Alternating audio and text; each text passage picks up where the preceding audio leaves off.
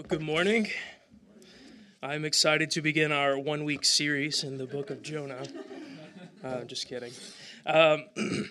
It's always interesting to read the Bible in long form.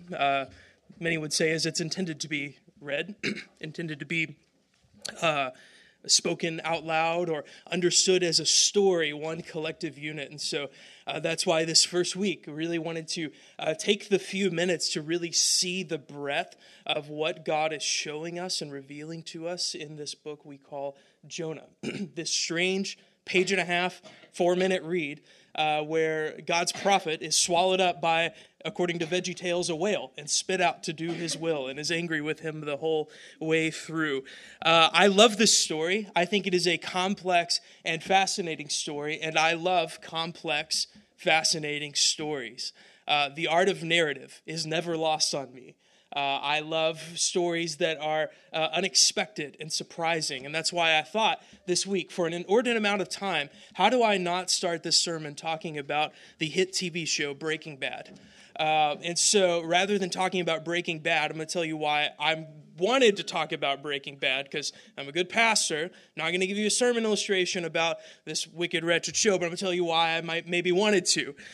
This show, like many shows like it, or many stories, or anything that contains good, rich narrative, we see that there are surprising, rich, complex elements that make a good story, ones that show really the breadth of human experience. We find alongside great joy and laughter, harrowing tales of sorrow and pain, ones that are always surprising with these unexpected twists and turns, and stories that are able to contain somehow many stories within one story, like nesting dolls themselves. And what might surprise you, maybe not as much since we just read it and now you are thinking about it, is that Jonah, this strange page and a half long story in the middle of our Bibles, in the middle of the Old Testament, is a rich, complex, expansive story just like this. It's filled with unexpected twists and turns, complex characters, challenging moral themes, but also has many different stories kind of being told at once. And that's what I want to suggest to us this morning, is that in this really rich, compressed format, Jonah really tells the story of everything. Jonah tells the story of everything. It contains these like hyperlinks, if you could think about it this way, of things all over the Bible, interconnects the different themes and theological truths and realities and stories, and weaves together everything that the Bible says about God, about humanity, about the nations, and ultimately about Jesus, though his name is not mentioned here once. And what I want to do this morning as we start this kind of 5-week study through Jonah is just explore, what are these narrative story threads being woven into Jonah? What about reading Jonah teaches us how to read the whole Bible? Really to see everything that it has to say. But also, as we do this, as we kind of pull apart these threads and look at these kind of 4 threads that I see running through Jonah here that I want to show us this morning, what I want us to see is that I think these are meant to reflect back to us in this story that isn't about us, what is true about God, his world, and his purposes, and ultimately about us as well. And so the first thread I want to pull out of the story of Jonah and just look at broadly across the whole book is this. Thread number 1, we should look at Jonah as a story of humanity. We should look at Jonah as a story of humanity. Children of the 90s, which I know many of you are or consider yourselves to be, grew up in an era where the Bible was taught to us by talking fruit called VeggieTales. Anybody big VeggieTales fans in the room? Okay, 2 of you. And Ellicate. All right, that makes sense. All right, so one age-appropriate one and one whose parents are just bringing back the good old days. I love it. VeggieTales, or really maybe more broadly, the popular imagination, because what's so fascinating about this story of Jonah is that it kind of exists in the popular imagination far before anybody ever interacts with the text biblically. And so that creates an interesting way that we read and interact with God's word in this way, these very popular stories. But if you know the VeggieTales version, or at least the version of this story that exists in popular imagination, it goes a little something like this. Jonah is this very one-dimensional man who one day, out of nowhere, why Jonah? Of all these people, out of the nowhere, that's how the story picks up, right? Out of nowhere, Jonah is called by God to preach his message of justice and mercy to the big bad city of Nineveh, and overcome by his own fear for his life.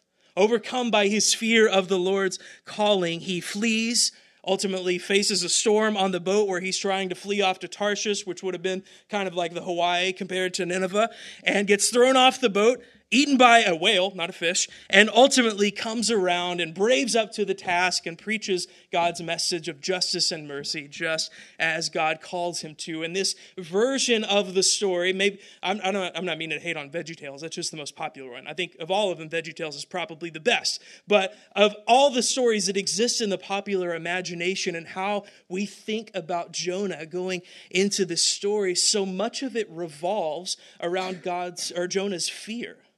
That these things are happening to Jonah out of the blue in this unexpected way. God calls him to some big, bad, scary thing, and Jonah is afraid. And so the lesson, if we read the story that way, is that we should not try to flee from the calling of God, but instead be brave in the face of danger, because God will make us brave. And certainly if that's what we take away, that isn't untrue. But I think there's a lot more to the story here. Well-meaning church planters, perhaps all over the world, and maybe on this Sunday morning, will look at their city and look at their church and declare, this is our Nineveh. God is calling us to go and reach the city. And despite our fears, despite our concerns, despite people telling us that it's never going to work, we're supposed to do the hard and challenging thing. And again, none of these things are necessarily wrong or incorrect or maybe inaccurate readings of the text. But what we know as we interacted with the whole story just now through our reading is that the actual story is much more complicated, is it not? The actual story is much more complicated than one man's fear about a scary task. The actual story is much more complicated than God simply calling us to go do challenging and difficult things. The actual story is much darker. Now, we don't get a lot of context about who Jonah is, but for the original audience who would have interacted with this work, it's likely that no introduction was needed. What we see in 2 Kings 14:15 tells us that Jonah was a prophet who was ministering during the reign of Israel's King Jeroboam II. And unlike the other prophets who might be seen as his contemporaries, prophets like Hosea and Amos, who criticized the king and the royal administration for their aggressive military policies to always be trying to expand and extend Israel's influence and power. Unlike these other prophets like Hosea and Amos, who looked at the king and looked at his administration and pointed out his injustice and his unfaithfulness to God, pointed out the pain that he inflicted upon people, and pointed out his heart, which was far from God. Unlike these prophets who were called by God to reveal these things and mirror back these realities to the king, what we see in 2 Kings chapter 14 is that Jonah went right along with it. In fact, he was all about these aggressive military policies to expand Israel's influence and power, to take more ground for God's kingdom. And that's why Tim Keller tells us that original readers would have probably remembered Jonah as an intensely patriotic, highly partisan nationalist. He was all about Israel, all about their concerns, all about whatever it took to build a great city and to build this great kingdom of God, despite what injustices might be incurred along the way, despite whatever unfaithfulness to God might have happened along the way, all just means to a better, more bright end. And this is really relevant for us to understand as we go into this story of Jonah, because Nineveh, which by the way is the capital city of Assyria, but we've read about that. We've heard about that. We know that Assyria was this challenging nation for Israel. They are, by every stretch of the imagination, enemies of the state of Israel who constantly posed a threat to the people of God. But beyond this, they were also a wicked, cruelly violent people. On top of this, they were also a people who were known by historians, known by the people around them as people that you didn't want to mess with. They were cruel and wicked and haters of God, pagan nation that was far from him. And quite simply, between these two things, between kind of the socio-political backdrop and then also his personal distaste for people who did not live lives quite like he did or quite like he desired, quite simply, Jonah didn't like them. Jonah didn't like Nineveh.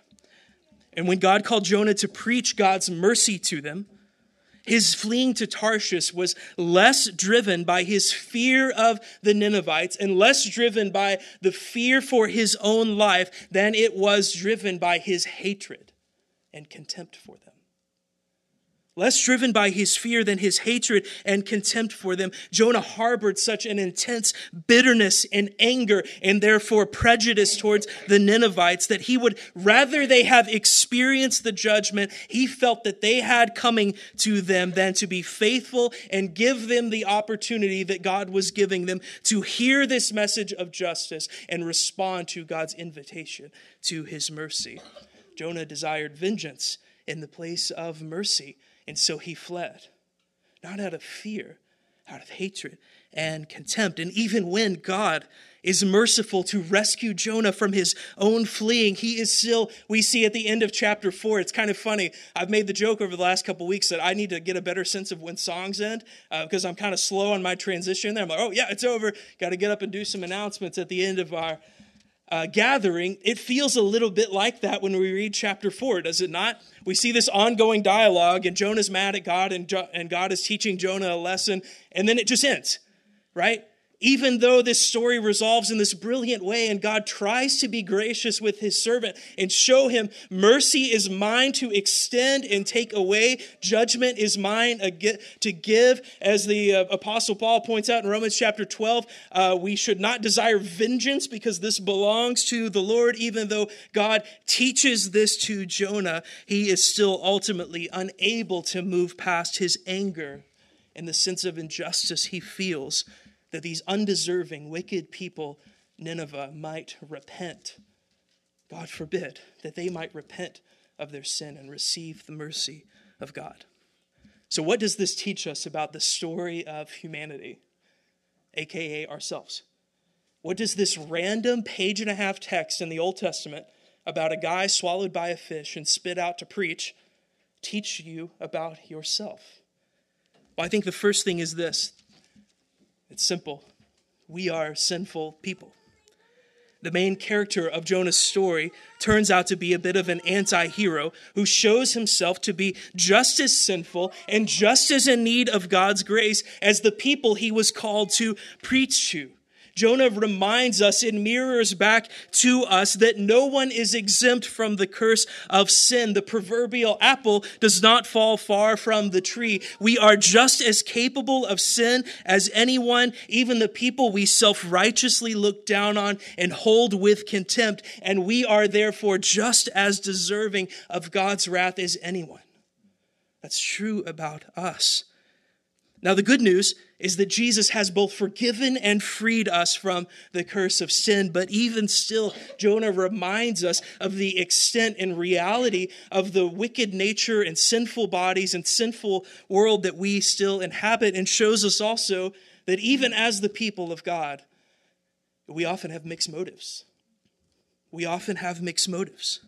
We might desire to do the will of God, but we are not really totally free from our sinful desires. It reminds me of the dynamic that Paul explains in Romans chapter 7:15. He says, "For I do not understand my own actions, for I do what I do not want to do, I do not do the thing I want to do, but do the very thing I hate."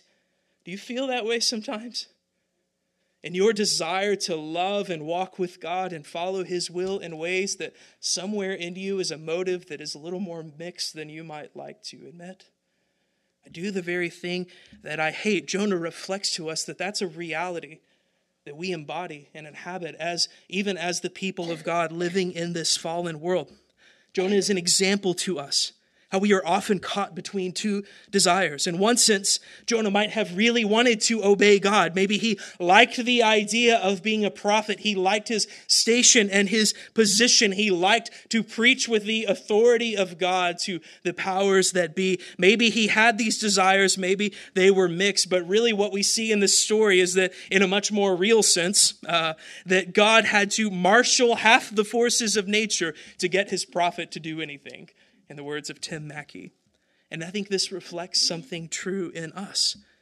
Therefore, what this means is that as we read this story, it's not random. God meant this for us. And I think that what Jonah is for us in this story of humanity is an invitation to think beyond where our lives might be surrendered to God, but to think instead further to where our lives might not be. It tells us that even our own motives can be mixed. Even if we are the people of God, desire to do his will, desire to walk in his ways, our motives can be mixed. And we need to look past, look beyond simply where our lives are surrendered to God, and ask by the Spirit to reveal to us in his wisdom where we're not, where we're out of step. I think of two disciplines come to mind here, because we all love the practical, right? Tell me what to do. I think about, the preacher always tells you to read your Bible and pray. And I'm going to tell you to read your Bible and pray, but I'm going to tell you to do it a specific way. As we interact with Jonah and all of God's word, as we come under the authority to be taught and shaped by the truth and revelation of God's word, I think the most important thing is that as we interact, we don't always see ourselves as the good guy. You are meant to be convicted. You're meant to be changed. We know we're not perfect. We know our failures. We know our sin. Yet somehow those thoughts, those acknowledgments, evacuate our brains when we go to God's word. We read the scripture as though we're preparing a sermon for the people that we don't like, preparing arguments to store up in our brains against the people who think differently than us. We think about all the people that this text could apply to, and maybe I should text this to so and so and so and so, but rarely do we sit before God, quiet, and say, what does this say about me? Where does this show me that I'm maybe not the good guy that I think I am? And in prayer, we do the same. We come to God in prayer so often with many, many, many words, telling God truth that he spoke into existence, telling God about problems that he knows the extent of far more than you do, telling God about the situation of our lives, asking for things that we think we need. How often do we sit there and wait? How often do we meditate on his word and his truth and ask God by his Spirit to shape us? How often do we do these things, assuming in our prayer that there is something in us that we do not see? Jonah tells us that we aren't as pure as we think we are. Our motives are more mixed than we might like to admit. As we pursue God in these disciplines, these stories help to shape us to know that this is a reality that we need to respond to. The second thread, second story, these are all shorter than the first one, by the way, if you're watching the time. Jonah is not just a story about humanity, it is a story about God. Again, in the popular level kind of retelling, maybe the VeggieTales version. I don't want to pick on VeggieTales anymore, so I'll just call it the popular level understanding. The way that God is often presented, I verified this, by the way. I did independent research this week. My oldest son has a Jonah cardboard book, and I flipped through that to make sure that what I'm telling you is accurate and representative of the popular level story. So just know that. But in the popular level story, God is an angry, all-powerful trickster who picks Jonah to go preach to the scary Ninevites. And that's kind of how it exists. God's kind of in the background. And this story is really all about Jonah. Really all about him. Jonah tells a really different story, especially when we interact with it on the whole. You see, Jonah tells the story of a God whose sovereign purpose for Jonah and Nineveh will prevail, and who is gracious and merciful to the people who are far off and to his servant. So the first thing is God is a sovereign God to be feared. You see, Jonah's story, I think if we allow it to really crashes head on into our narrow, self-interested, disenchanted world, because often, if we're honest, we, like Jonah, think that we can simply live as though God does not exist and is not a factor in our lives. that he can be compartmentalized, made irrelevant or ignored when it is convenient so that we can live as we please. That's why this story is a wrecking ball, shattering our perspective that God is an accessory to our lives, that he is an optional add-on attachment, and instead it points us to a truth that is true whether we acknowledge it or not, that God is sovereign and his purposes will prevail. Whether you come around to it or not, God isn't constrained by the boundaries of possibility as we understand them. Everything is realistic for the one who authored reality. That's true about God. If he needs to command the sea, marshal his creation, or work in the hearts of men, either softening or hardening them to do his will, then he will do it. God is sovereign, and his purposes will prevail. And that's why these stories that remind us of these truths, that cause us to imagine realities that our small, frail minds often miss, is meant to be formative.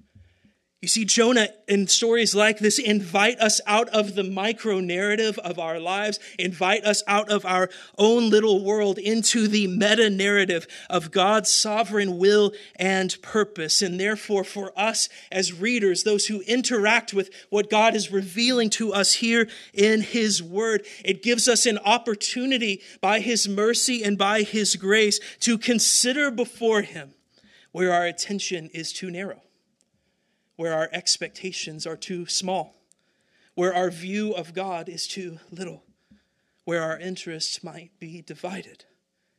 Because God is a sovereign God whose purposes will prevail, but also Jonah teaches us in this story about God that he is a gracious and merciful God. Not only towards the Ninevites, but towards Jonah also. That's the biggest irony of this story, is that the biggest kind of trajectory of grace has to do with the people we weren't really expecting. And though it says something of the magnitude of God's grace, that he might forgive a cruel, violent, some would call it terroristic Nineveh, the great irony of this story is that the person most in need of mercy was the one sent to proclaim it. And that points us to a couple truths. One, no sin is too great for God. No sin is too great for God. There is no wrong that the blood of Jesus cannot cover, no matter how wicked, no matter how desperately evil. There is no sin that the grace of God cannot cover. As my favorite book says, Richard Sibbs writes, there is more mercy in Christ than sin in us. That's true about God's grace. And that should really change not only how we think about people who we see as in need of God's grace, kind of on this meta, larger level, but I think also kind of at the micro level as well. It should really change and influence how we think about others, even those within the family of God, that we see a possibility of mercy. We see a possibility of grace. No matter how frustrating their sin is, no matter how much pain it inflicted upon you or other people, that it is not too far for God's grace and mercy to reach. That God sent his son to die for that sin and many others you wouldn't dare to imagine. It should change how we think, change how we see other people. But it also tells us, as the people of God, you can repair with God even after poor decisions and rebellion lead to terrible consequences. You can repair with God. God's grace and mercy for you isn't a one-time, one-size-fits-all application to your life, and then he vanishes into the clouds and is done with you forever. No, he walks with you day by day. By that same grace, and his power is shaping you and molding you into the image of his son. That even when you sin and even when you fail, our kids learned last week a million zillion times, God is gracious to forgive. God is gracious to walk with you. God is gracious to continue showing you mercy day after day, and you can repair even though you feel the consequences and the judgment for your sin. You can repair with God, because as James chapter 4 tells us, it's one of my favorite passages in all the Bible, because in chapter 4 verse 1 it begins with this line, "You adulterous people," and goes on to list all of these horrible sins, listing down the rap sheet of things that you and I are guilty of on a real level every single day, reading off our rap sheet, and then ends with this crescendo. But he gives more grace. He gives more grace. And so what that reminds us, because our God is gracious and merciful, that we can confess our sins and he will forgive. That sounds like such a simple truth that I'm just going to ask you to sit on it for a second. You can confess your sin and he will forgive you. You can be open before God. You can tell him the truth. You can stop hiding. You can stop covering up. You can stop putting a spin on it to sound better than you are. You can confess your sin that he already knows and died for, by the way, and he will forgive you. That's true. But Jonah isn't just a story about humanity. It's not just a story about God. Speaking of God's grace and mercy, Jonah is a story about the nations. I want to acknowledge how unusual, as I have a couple of times, Jonah is. Here in the middle of this kind of section of prophets in the Old Testament, we see this one prophet who's a total weirdo and gets swallowed by a fish and spit up on this is unlike any other prophet that we read about in the Old Testament, not just because of his kind of shadow side, but because of the way and the shape that his story takes. It doesn't seem to fit with the flow of the Old Testament. You see, because unlike any prophet that we or the people reading this text had ever seen before, get this, Jonah was sent from Israel to a Gentile nation. Not from the remnant of Israel to tell Israel to get its act together. Not from the faithful few among Israel sent to the very people that he belonged to. No, Jonah was sent from Israel to a Gentile nation. And what I want us to see and meditate on as we read this over the next several weeks together is that really what this does is point to a larger truth that might have been opaque, but should have been clear in the Bible, and that's this. God's heart is and has always been for the nations. It is and has always been for the nations from the very first pages of Genesis when he promises to crush the serpent's head with the heel of one who was to come, reverberating throughout the covenant promises for his people in the Old Testament. At the end of the blessing for which God's people were blessed, staining the cross with the blood of his son, and on the lips of people from every tribe and tongue and nation who gather around his throne in Revelation is the love of God for those who are far off. That's true. It's all across Scripture. If we weren't seeing it, we should have.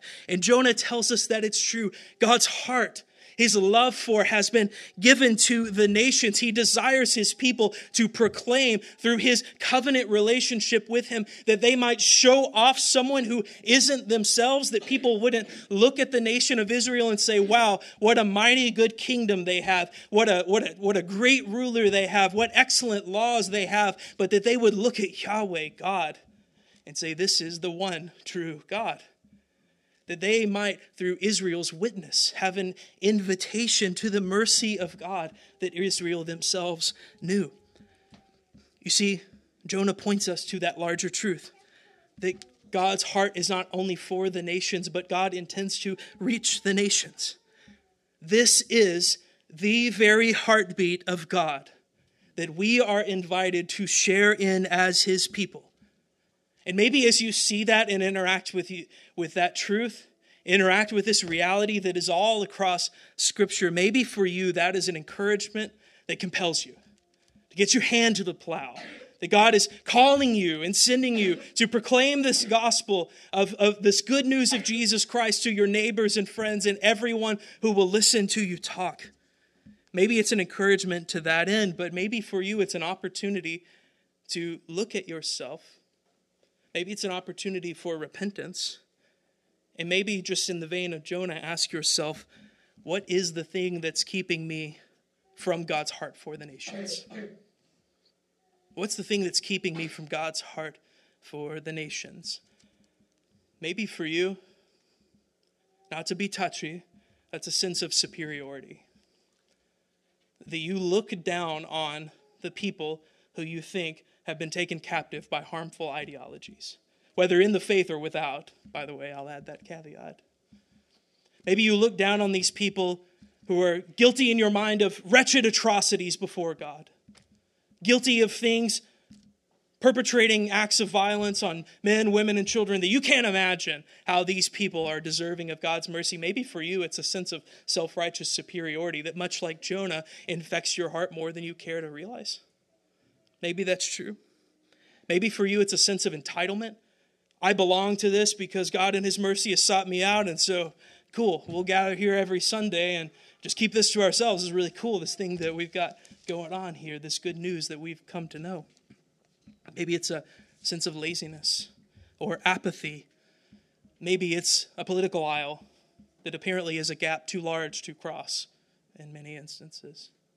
What is the thing that keeps you from God's heart for the nations? I'm not even asking you to ask the question, what's the thing that keeps you from sharing the gospel? Because I think maybe the honest answer to that is I don't know how, or I'm scared, or something like that. I'm asking maybe a more fundamental thing and asking you before the Lord to consider, what is the thing that keeps you from the heart? Do you love those who are far off? God does. Look at the cross. God loves those who were far off from him. God sent his only son to die on the cross for sins more wretched than you and I can imagine. God loved people who are Democrats. God loves people who are Republicans. God loves people who are Mexican. God loves people who don't share the same values as you. God loves people who got an abortion. God loves people who doubt them. God loves people who do not belong to the same stars and stripes as you belong to in your narrow, self-interested world. God loves them. And he sent his son to die on the cross for them. Surely we can be shaped by a same love for the nations, to share God's heartbeat, to see many come to faith in him. Finally, thread number 4, Jonah is a story about Jesus. It's one of my favorite parts of the story because it's not even there. And even Jonah didn't know that he and his own story was a story about Jesus. And maybe the first readers of Jonah didn't know that they were in themselves shaping a story about Jesus. Yesterday, my wife and I went to with our kids, a Reformation Day party across the street, aka Halloween. It just, depends if your conscience is, too weak to celebrate Halloween or something like that. But yeah, so we're over there at the Reformation Day party, passing out candy and wearing costumes and stuff like that at the park across the street. And we're on the way back home.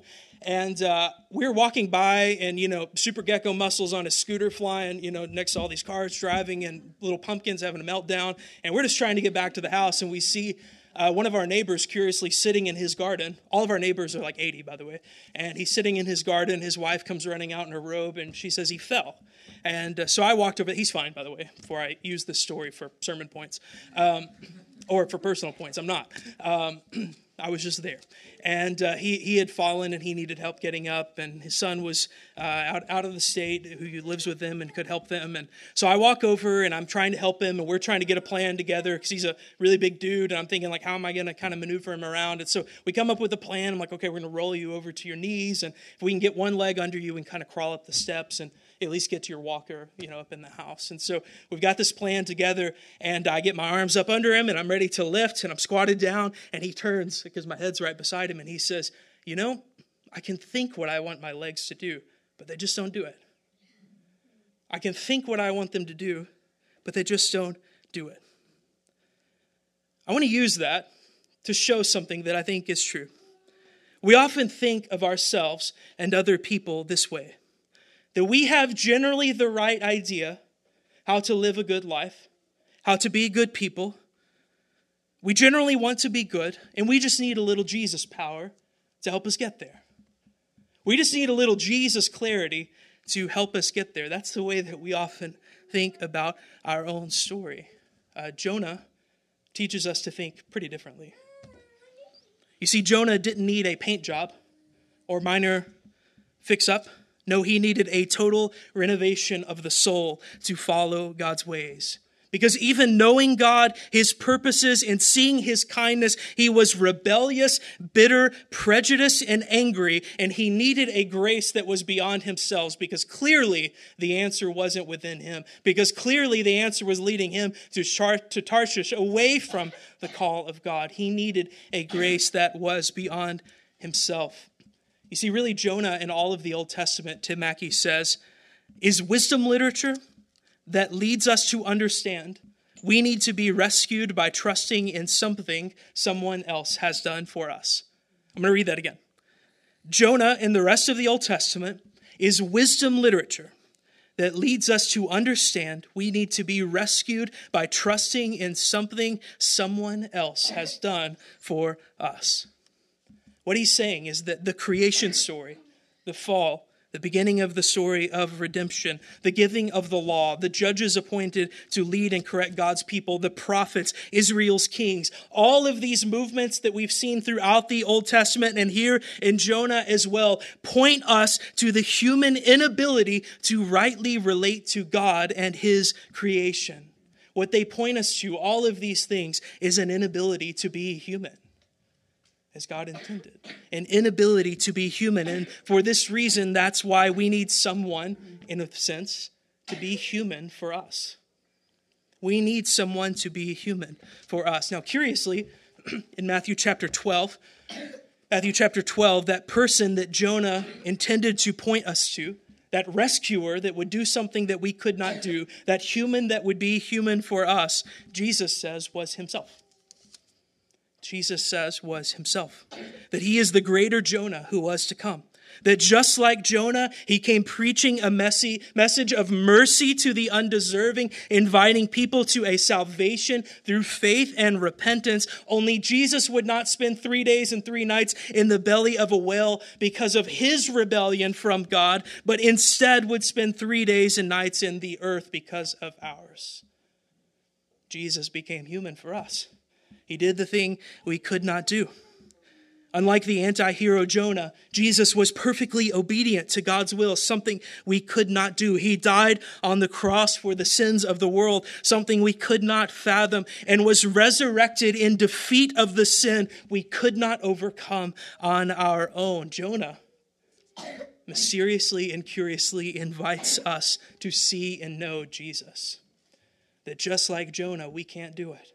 Just like Jonah, we need an answer apart from ourselves. It shapes us and shows us to place our faith and hope and trust in him to save, to lean on his grace amidst our failures and sin and frustration and disappointment, and to likewise by his grace be restored and conformed to his will and way above our own.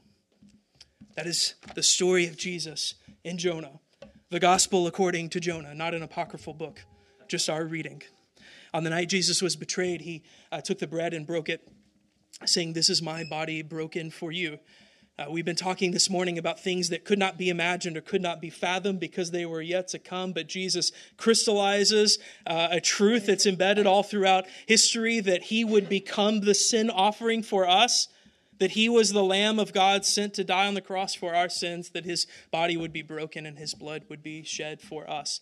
And Paul instructs us that as often as we gather, just as Jesus did with his disciples, to observe this meal, this covenant picture here with communion, to observe this meal of Christ's body being broken and blood being shed for us, that we might proclaim the Lord's death until he comes again. And so, friends, we do that this morning. Our invitation is that if you are a Christian, we're going to do things a little bit differently, with the lay of the room being different. You're going to come forward and receive the elements from living, breathing people and not from a plate. And so you can receive the elements, come down the center aisle, return around to the further aisles to your seat, and then remain standing, and we will sing another song of worship. If you are not a Christian, we ask that you do not take this meal. Instead, our plea is that you take Christ. This mercy and this merciful, gracious God that we speak about, and even the egg-headed Jonah that maybe reminds you a little bit too much of yourself, that mercy can be yours in Jesus. And so you can call upon his name this morning and be saved. And so I'll pray in just a moment. Come take up the elements when you're ready.